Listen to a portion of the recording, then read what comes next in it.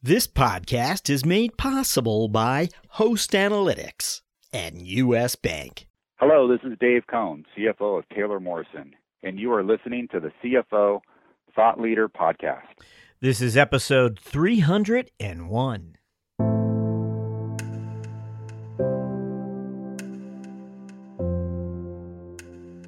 One of the things the CFO can do is come in and create the right level of process and procedures, but yet it's still a growing, emerging tech company, and so it can't be like a stodgy old business either. So I can particularly come in and help the business profitably scale. And a business that is growing fast and profitably scaling becomes a more valuable business. And so while we're not, there is no specific outcome here. I certainly have had IPO experience. I also have experience growing businesses and selling businesses.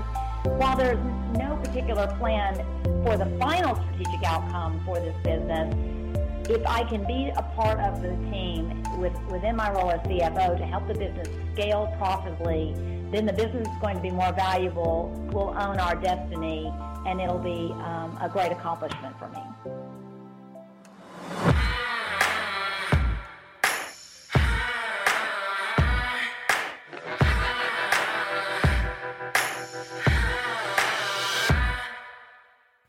From the Middle Market Executive Digital Network, this is CFO Thought Leader, where we speak to finance leaders about driving change within their organizations. I'm Jack Sweeney. On today's show, we speak to Lynn Atchison, CFO of Spredfast, a provider of enterprise social media software. We ask Lynn to reflect back on her CFO career that includes finance leadership roles at Hoover's, the business information company, and HomeAway, the online real estate rentals company, as well as a number of other innovative tech companies. At Spredfast, Lynn's been busy creating a scalable organization to accommodate the growth firm management now anticipates. Our conversation with Lynn begins after these words from our sponsor.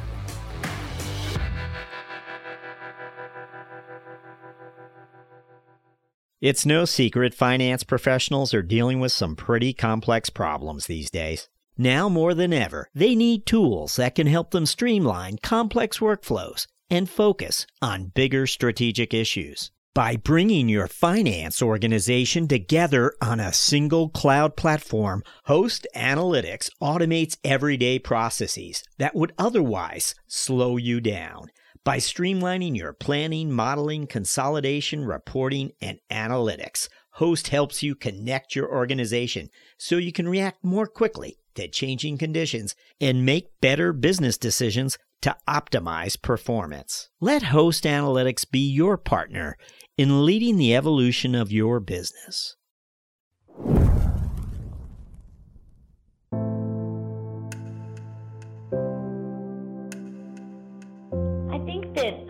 Early on, there was a period of time I was working for myself as a controller for small tech businesses. And during that time period, I had several clients. They were all in emerging, fast-growth tech businesses. And during that time period, I was exposed to a much more broader sense of what a financial leadership role is. I would say that the common theme for me was that the company produced a product or a service that addressed a brand new changing behavior. Hoover's Online changed the way people researched companies to help them do their job. HomeAway, very similar, even though it was in the travel industry, was changing the way families and groups were going on vacation. So the common theme for me was I liked being part of an organization that was changing behaviors. Because fundamentally that is exciting to me and it's invigorating to me. And in terms of my CFO skill set, those were all businesses that grew fast in new industries. So that is also a commonality. A recurring theme in Lynn Atchison's finance career is what she just explained so well, an attraction for opportunities inside companies that were largely innovative in terms of how their offerings addressed a change in behavior. And I remember during a role where I was the CFO of a travel startup here in Austin, the developers introduced me to the first time. They showed me a screen, and the developer said, "This is Mosaic." And this was in the mid-'90s, he said, and this is how our software would work on this thing. And I don't even remember what he called it, if he called it the web or whatever he did, but I really became excited about that. And then that's, and I realized at that point in my career the things I loved. I went on to be the CFO at Hoover's Online. Your door of entry, though, into finance was public accounting. Right. I came from the accounting world, and so when I graduated, my first job was with Ernst & Young, at first in the Dallas office and then 7 years in the Austin office. And one of the differences between the two offices, in the Austin area, at that time, the clients were smaller. So I think my affinity for a small and growing business, although I didn't necessarily realize it then, was probably forming at that point. What is it about this role at Spredfast? What is it that you can accomplish here? And what is the job that you want to create for yourself here as a finance leader? I see my opportunity at Spredfast to specifically help this company scale to the next level. So I've seen businesses at varying revenue points and employee count points. And one of the things the CFO can do is come in and create the right level of process and procedures, but yet it's still a growing, emerging tech company, and so it can't be like a stodgy old business either. So I can particularly come in and help the business profitably scale.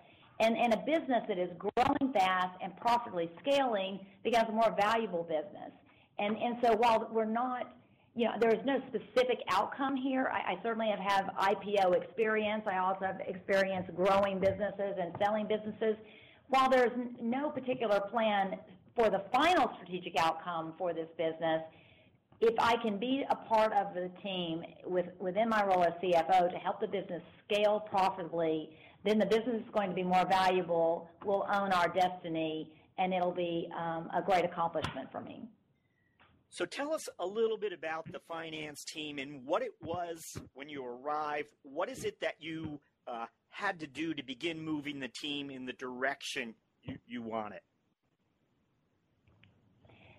The team was solid when I got here and had solid systems and great people. And so there really hasn't been very much change at all there. I would say that there's been a handful of people that I rearranged what they have been responsible for. So with my eye towards scalability and, if I ask the question, what are you doing today that you fully expect your role should still be doing 2 years from now, well, then that's fine. We should keep doing that.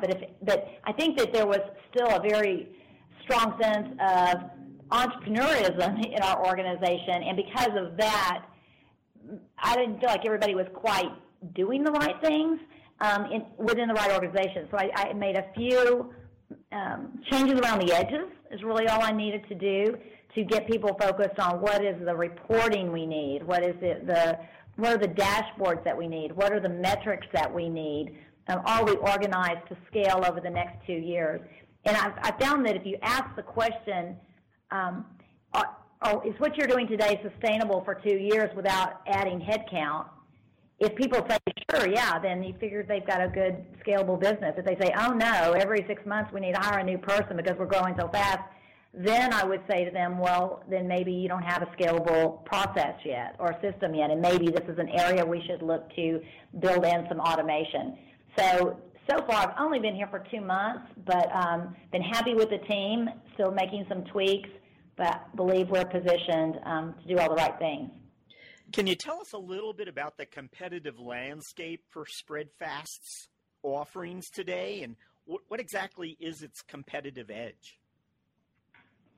So the competition for Spredfast, there really aren't very many competitors in this space. This is a very, very new space. I think the whole market out there is trying to figure out what to do with social media. So what there is a whole bunch of small players that are out there, working with small companies, giving them some point solutions. But we truly are an enterprise platform. And so we are helping larger businesses look at social media from a lot of different angles. There's some larger players doing that. There's one particular player, Sprinkler, that we see in our deals and competition, but there really isn't too much out there right now. And in terms of our competitive advantage, we've definitely selected a best-of-breed approach for our software platform. So we surround ourselves with the best partners for the pieces of the platform that we don't do. And so therefore the customers or the prospects that we are selling into, they're making a decision about whether they want to buy all-in-one or whether they want to buy a best-of-breed platform with a suite of partners around that. Now, is this a SaaS offering, or is this some solution, consulting solution type offering? It's absolutely a SaaS enterprise business. There is, we do have some services that we offer, but it's really services to get the teams enabled, to get them up and running, trained, and going. So it's really definitely an enterprise software business. So I would expect then when I ask you what the key metrics are, we'd quickly hear renewable revenues, customer retention. Sure. So we are paying attention to gross bookings numbers, average contract value, annual recurring revenue, certainly in addition to anything that's retention oriented or renewal focused. We're looking at the pipeline all the time of the customers and how the pipeline is changing. We're looking at the composition of the pipeline because it's very important that we're focused on our sweet spot for enterprises. So there's really, those were really the top metrics.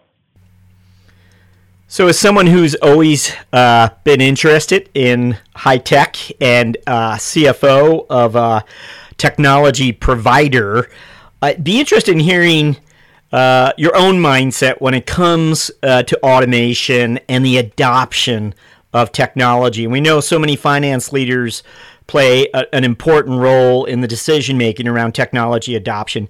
But what about what you're up to at Spredfast in terms of the adoption of new technologies? Yeah, no, I feel strongly about it. So I'm not the technician, so I'm not going to be the one hooking up the pipes at all, but it's all about being able to scale, right? So when you realize that you've crossed over some point where you can't scale, you've got to look for a solution that allows you to do that. At HomeAway, we jumped from QuickBooks to Oracle Financials.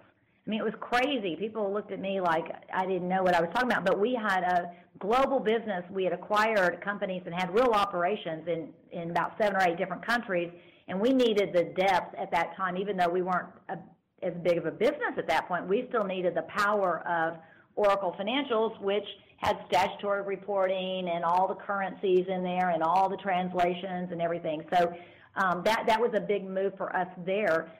Here I'll say that at Spredfast, they've already made a jump on that. You know, I got here and there's already expense account management and tied to travel, and I think it's because this organization does a lot more travel. You know, an enterprise software company has outside sales representatives, and there's a lot more traveling than perhaps we had at HomeAway. And we, in terms of the GL product, they already in NetSuite, which meets the needs of the organization here. And the only thing that I was super excited that they were implementing, and again, I'm going to attribute this decision to my predecessors, is they were putting a reporting package, an analytics package on top of the GL that will help us efficiently forecast. And so we selected one called Host Analytics. And there's, you know, lots of good packages out there, but I'm a true believer in automation for scale and in reporting, because if you spend all your time compiling numbers, you don't have any time to analyze it, much less make decisions with the information which can impact the business. So you need to cut down that time of compilation to as short of a period as possible so that you've got time to say, okay, here are the numbers, what do they mean, and what does that mean for any future decisions that we need to make? Lynn, we always like to ask for a finance strategic moment, and this is just a place and time during the course of your career that you feel illustrates how finance is strategic. And by that it means, as a finance leader, your lines of sight into the organization was able to identify either an opportunity or a risk, or maybe another way of doing things that led you to point the organization in a new direction. What would you share with us? I would share that at HomeAway, one of the things happened during my 9.5-year tenure there, in that the external market did shift. So as this new way of going on vacations started to take hold, what we realized is that the newer travelers who were being exposed to this sort of accommodation were demanding new things in the market. So I'm not going to give myself solely credit for this. This was the executive team at HomeAway, but certainly it had a lot of financial impacts, and I was certainly part of that. Not just millennials, but new people coming into the category wanted to explore this type of accommodation in a different way. They needed to learn we needed to learn how to take payments in a different way. We needed to learn how to account for this differently and think about the business metrics. We needed to make a shift to focus on the traveler and the metrics and the financial metrics around the travelers coming to our websites, as opposed to the early days of HomeAway, where the metrics are really all about the owners that bought the listings. So it really was a strategic shift that took place at HomeAway, which necessitated new ways of thinking, new processes, new procedures, new relationships from a financial standpoint in terms of accepting payments for vacation rentals. And that was pretty major, and one that was not just wake up one morning, have an aha moment, and fix it the next day. It really, fundamentally, the organization had to continue to grow and evolve with that happening around them. Lynn, it was also your tour of duty as a finance leader at HomeAway that company weathered the downturn. I have to believe that was one of your more interesting career chapters. It was from a couple of different angles. From a negative angle side, at the time that the craziness was going on, we actually had we had to restructure our capital during that time period, because we were doing business with a bank that was undergoing some financial difficulties. So, and that happened even though we were doing fine. If the person who's lent you money is not doing fine, believe it or not, there's a ramification there, and there's a consequence that you have to deal with. So from a negative standpoint, we were throwing some curveballs, which for the most part in that category, I was very involved with, and we actually successfully raised private equity to take out the debt, essentially, which was the right financial and strategic move to do during that time period. On the positive side, our customers were the ones that needed us more than ever. So we were a marketing platform for our customers, and so even if travelers slowed down during the downturn, that meant the owners need to really make sure that they were marketing their properties in the best way that they could. And so from a revenue standpoint, HomeAway's business model at that time was not as impacted, because our money was coming from the owners because we were a marketing platform. But our owners really did need us during that time period, and so we took that very seriously, making sure that we were still investing in bringing as many travelers to them as we could. Thought Leader listeners, don't go anywhere. Lynn Atchison enters the mentoring round right after these words from our sponsor.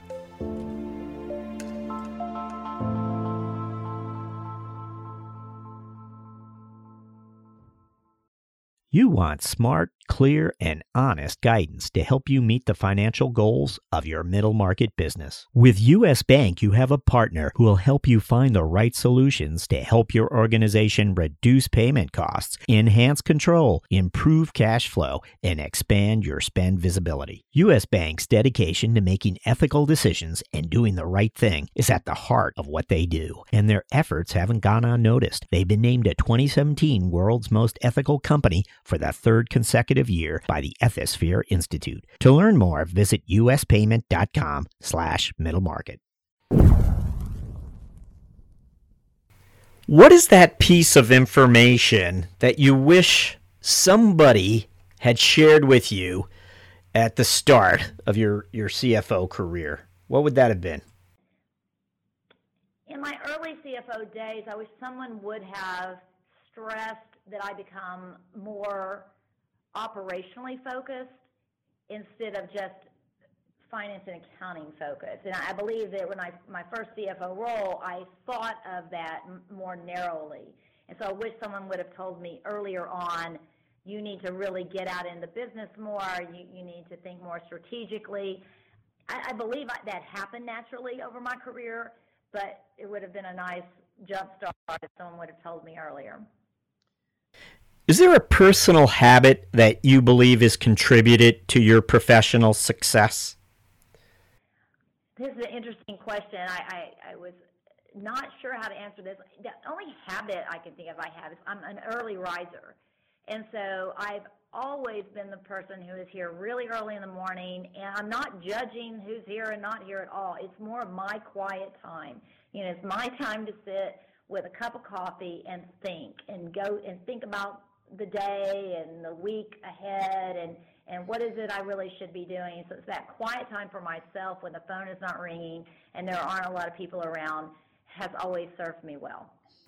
Is there a book you'd recommend to aspiring finance leaders? One of my favorite books, and it's top of mind right now because I'm hopeful that it's Spredfast. Perhaps we can find some interest in it with its tools. It's called The 6 Hats of Thinking by De Bono. And what I enjoy about that book, and we really read it and put it to work back in my Hoover's Online days. So this is an older book. It's been around probably for 20 years, but it helps teams be efficient in their thinking and decision making and debating. And as a finance leader, you're not just doing all finance. You're working cross-functionally with teams.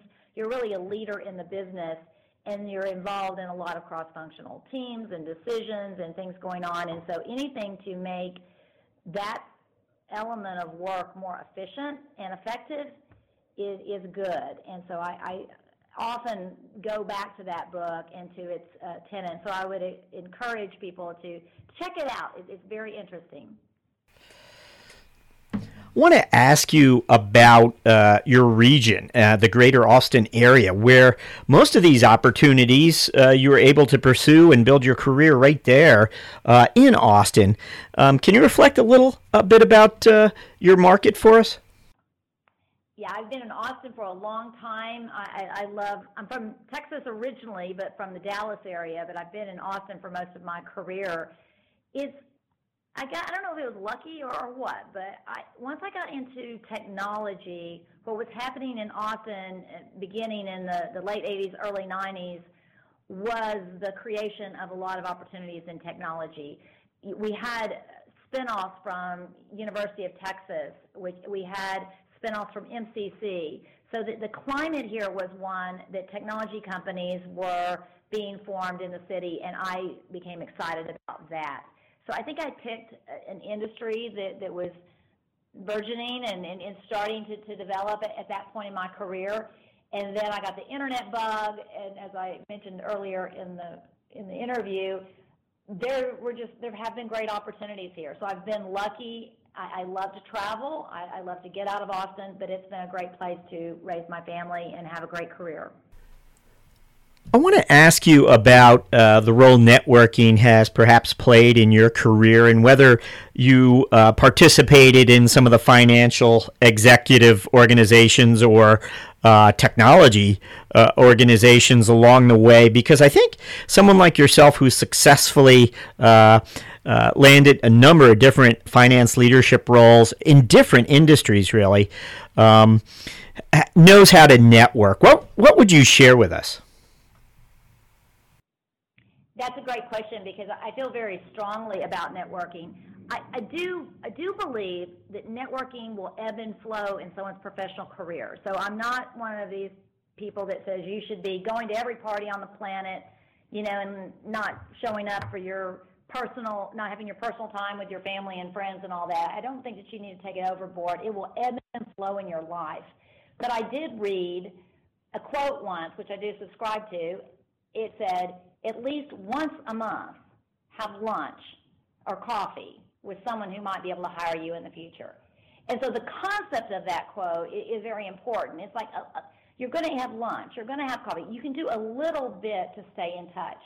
And so I've always subscribed to that. And the other element is, specifically answering your questions. I became involved. Most of my networking has been through an organization locally, early on called FEI, which is Financial Executives International. Those that are familiar with CFOs know that organization. So I was very involved in that organization for many years.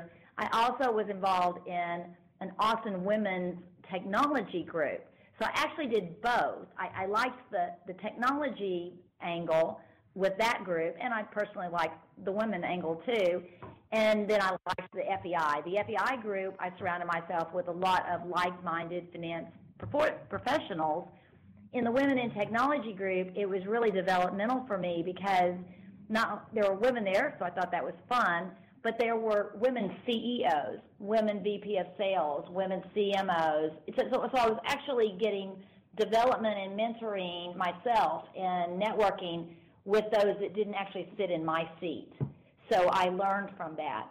And then, there's just been an ebb and flow. I've been involved with the Austin Technology Council, which is more of a trade organization here for technology companies, and that's been a lot of fun. So I would say that I enjoy networking, I enjoy getting involved, I enjoy meeting and learning from other people. And as part of that, I give back too. Okay, our final question. Over the next 12 months, what are your priorities as a finance leader? My priorities here at Spredfast are to, specifically with my teams, to get them running like a well-oiled machine so that we are positioned to continue to scale profitably and grow into the future. And then also, as it relates to my impact on other teams here at Spredfast, to do the same thing. So, I want this business to take it to the next level. I know it will and can. And so my goals are to be there so that we can do it and substantially increase the size of the business as well as the bottom line. Lynn Atchison, thank you for joining us on CFO Thought Leader. Thank you. I enjoyed it.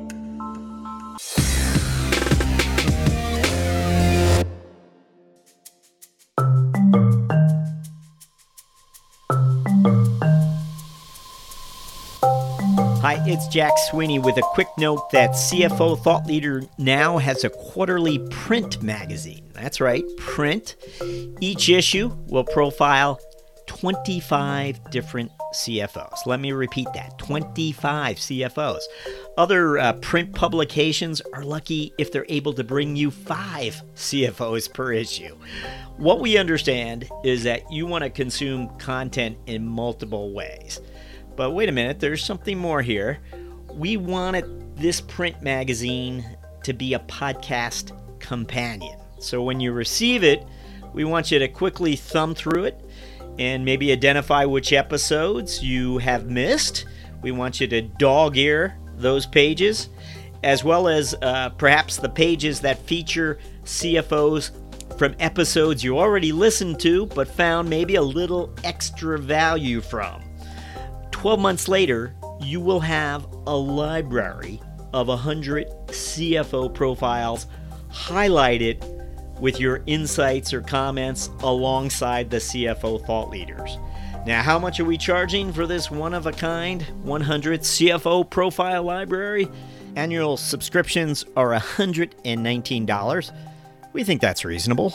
We thought about it a little bit, but that's what we came up with. Visit us and subscribe to CFO Thought Leader magazine at cfothoughtleader.com, where the future of finance is listening.